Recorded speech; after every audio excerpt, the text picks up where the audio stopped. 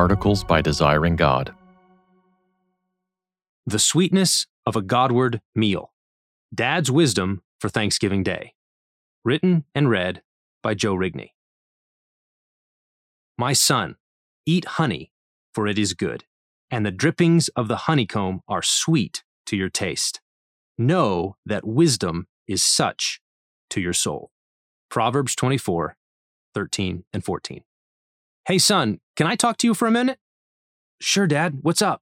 Thanksgiving dinner is almost ready, but before we eat, I have some Thanksgiving Day advice for you. Okay. It's pretty straightforward, but it might require a little explanation. What is it? Today, I want you to eat honey. Honey? Why? Well, because it's good. Good? Yeah, you know what good means, right? Of course I do. Well, tell me. Well, good means that you like something. Okay, what does that mean? That it tastes good? So honey is good because it tastes good? Yeah, because it tastes sweet. Now we're getting somewhere. So you're saying that honey is good because it's sweet to your taste? Yes. Have you ever thought about how taste works? Like, what does it mean for honey to be sweet to your taste? Not really. Well, let's start with honey. What is it? Something that bees make in their hives? Do you know how they make it? Not really. Okay, let's start with flowers. Have you ever heard of green magic? No. Well, that's what a friend of mine calls photosynthesis and all of the amazing processes that go into making a plant grow. Plants take water and nutrients from the soil, carbon dioxide from the air, and light from the sun, and mix and mingle it all together to produce stalks and leaves and, of course, flowers. Do you know why plants have flowers? In science class, Mrs. Johnson said that that's how plants reproduce. That's right. Flowers reproduce through pollen. That's the fuzzy stuff on the flower. The challenge is to get the pollen from one flower to another so that they can reproduce seeds to grow into new plants. Do you know how they do that? Bees? Exactly. Bees come to one flower, pollen sticks to their hair, then they go to another flower and drop the pollen where it can fertilize it to produce seeds that produce more plants. Do you know why the bees come to the flower? Because of the colors? Well, partly. The colorful petals of the flower do grab their attention, but the petals are promising something that the bees want. Nectar. That's the sweet, sticky stuff in the center of the flowers. Nectar is the bees' reward for pollinating the flowers. Oh, that's pretty cool. I know. Let me ask you another question. Do you know what the word glorify means? Sort of, but I don't know how to say it. Okay, when we're talking about created things, one meaning of the word glorify is to take something good and to make it even better. So, nectar is glorified water. It's water that's been transformed, by green magic, into something even more glorious. Does that make sense? Yes. So the bees eat the nectar, and it goes into their second stomach called the honey sac, and once they're full, they go back to the hive and share the nectar with other bees. All of the sharing and digesting starts to transform the nectar into something else. That sounds kind of weird. It's actually amazing. Eventually, after partially digesting and sharing, the bees deposit the nectar into this wax that they make. Then, they beat their wings really fast, which causes some of the moisture in the nectar to evaporate, which completes the transformation into honey. In other words, honey is glorified nectar. And nectar is glorified water? Now you're getting it. So the move from water to nectar to honey is a move from glory to even more glory. Oh, that's cool. It is. So now we're back to my advice. Do you remember what it was? You told me to eat honey because it's good. And why is it good? Because it's sweet to our taste. So let's think a little more about sweetness.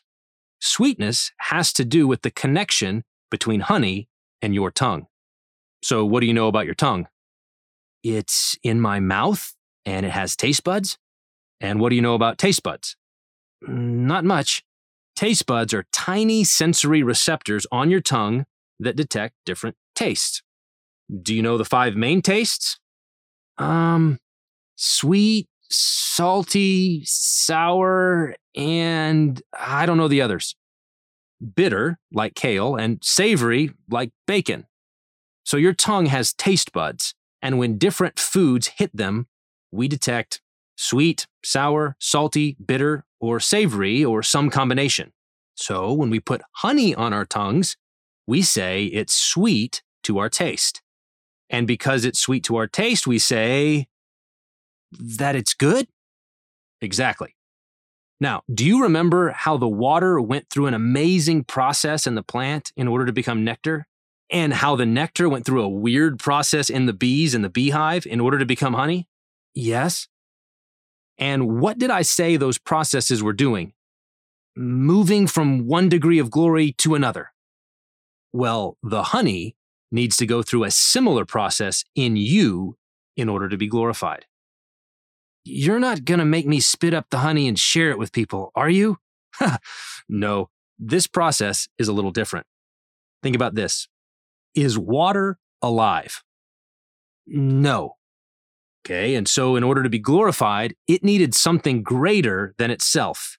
It needed something alive, the plant, right? Right. And why did the plant need the bees? Because they can't move and pollinate in order to reproduce. Exactly. They needed something greater as well, a moving creature. Well, really a lot of moving creatures, a hive of bees. And how did they attract those mobile creatures? With the petals and the nectar. And why did the bees want the nectar? To eat it. And why did they want to eat it? Because it's good and sweet to their taste? Very good. So in that way, the bees are kind of like us, right? Yes. So we've moved from water, which isn't living, through flowers, which live and grow but don't move, through bees, which live, grow, move, and taste, and now we come to us. What makes us different from bees and other animals? I don't know. Think about it. I don't know. No, really. Think about it. Oh, right. We can think. Exactly. So, in order to glorify honey again, we're going to think.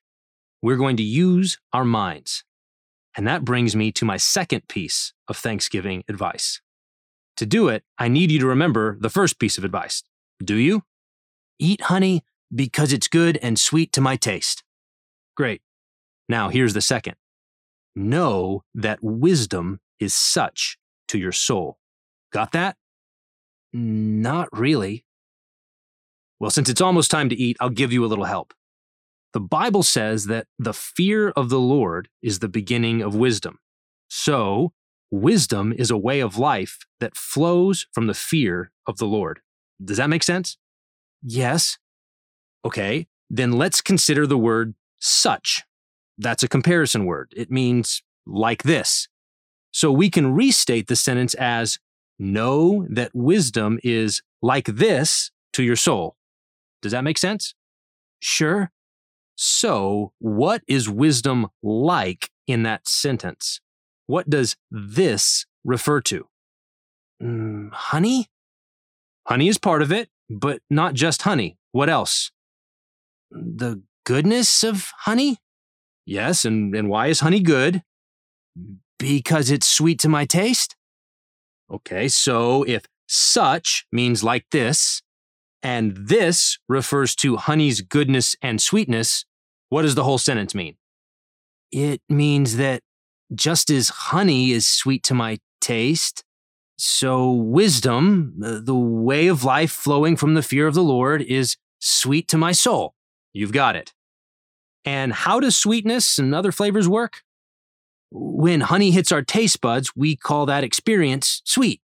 And so in order to taste honey's sweetness, you must have taste buds, which means your soul also must have taste buds? Exactly. Your soul has taste buds just like your tongue does. But your soul doesn't taste honey. Instead, it tastes wisdom. And as honey is sweet to your taste, so wisdom is sweet to your soul. One is physically sweet, the other is spiritually sweet. I think I'm starting to get it. Well, that's good news. Because if you're starting to really get it, not just in your mind, but in your heart, then honey is going from one degree of glory to another. Really? Yes. Nectar is glorified water, transformed through the green magic in the flowers. Honey is glorified nectar, transformed through the bees that taste it, digest it, share it, and store it in honeycomb. I still think it's weird that we eat bee vomit, by the way. And now the sweetness of honey is glorified, taken from glory to glory when you, a human being with a soul that thinks and wills, knows and loves, eats honey because it's good and then connects the bodily experience of honey's sweetness to the spiritual way of life that flows from fearing the Lord. Wow. Bees may be able to eat honey because it's good, but they can't know that wisdom is such to the soul. But you can. You can eat honey. The glorified nectar that bees make from the glorified water that flowers make because it's good. And then you can know with your mind and you can heed with your will your dad's advice. You can connect the sweetness of honey to the life of wisdom. More than that, you can chase them both back to the source. What do you mean? Well, don't you remember Psalm 34? Taste and see that the Lord is good. So he's like the honey too? He's better. He designed all of this to show forth his wisdom and glory and to invite us further up and further in. The water, the flowers, the pollinating, the nectar, the bees, the hive, the honey, the tongue, the soul, the life of wisdom. All of these are from him and through him and to him. To him be the glory forever and ever. And now, I'm hungry. So let's go eat some honey. Me too. We got one problem, Dad. What's that? I don't think we're having honey for Thanksgiving. Well, that's okay. Pumpkin crunch cake will have to do. For more resources, visit desiringgod.org.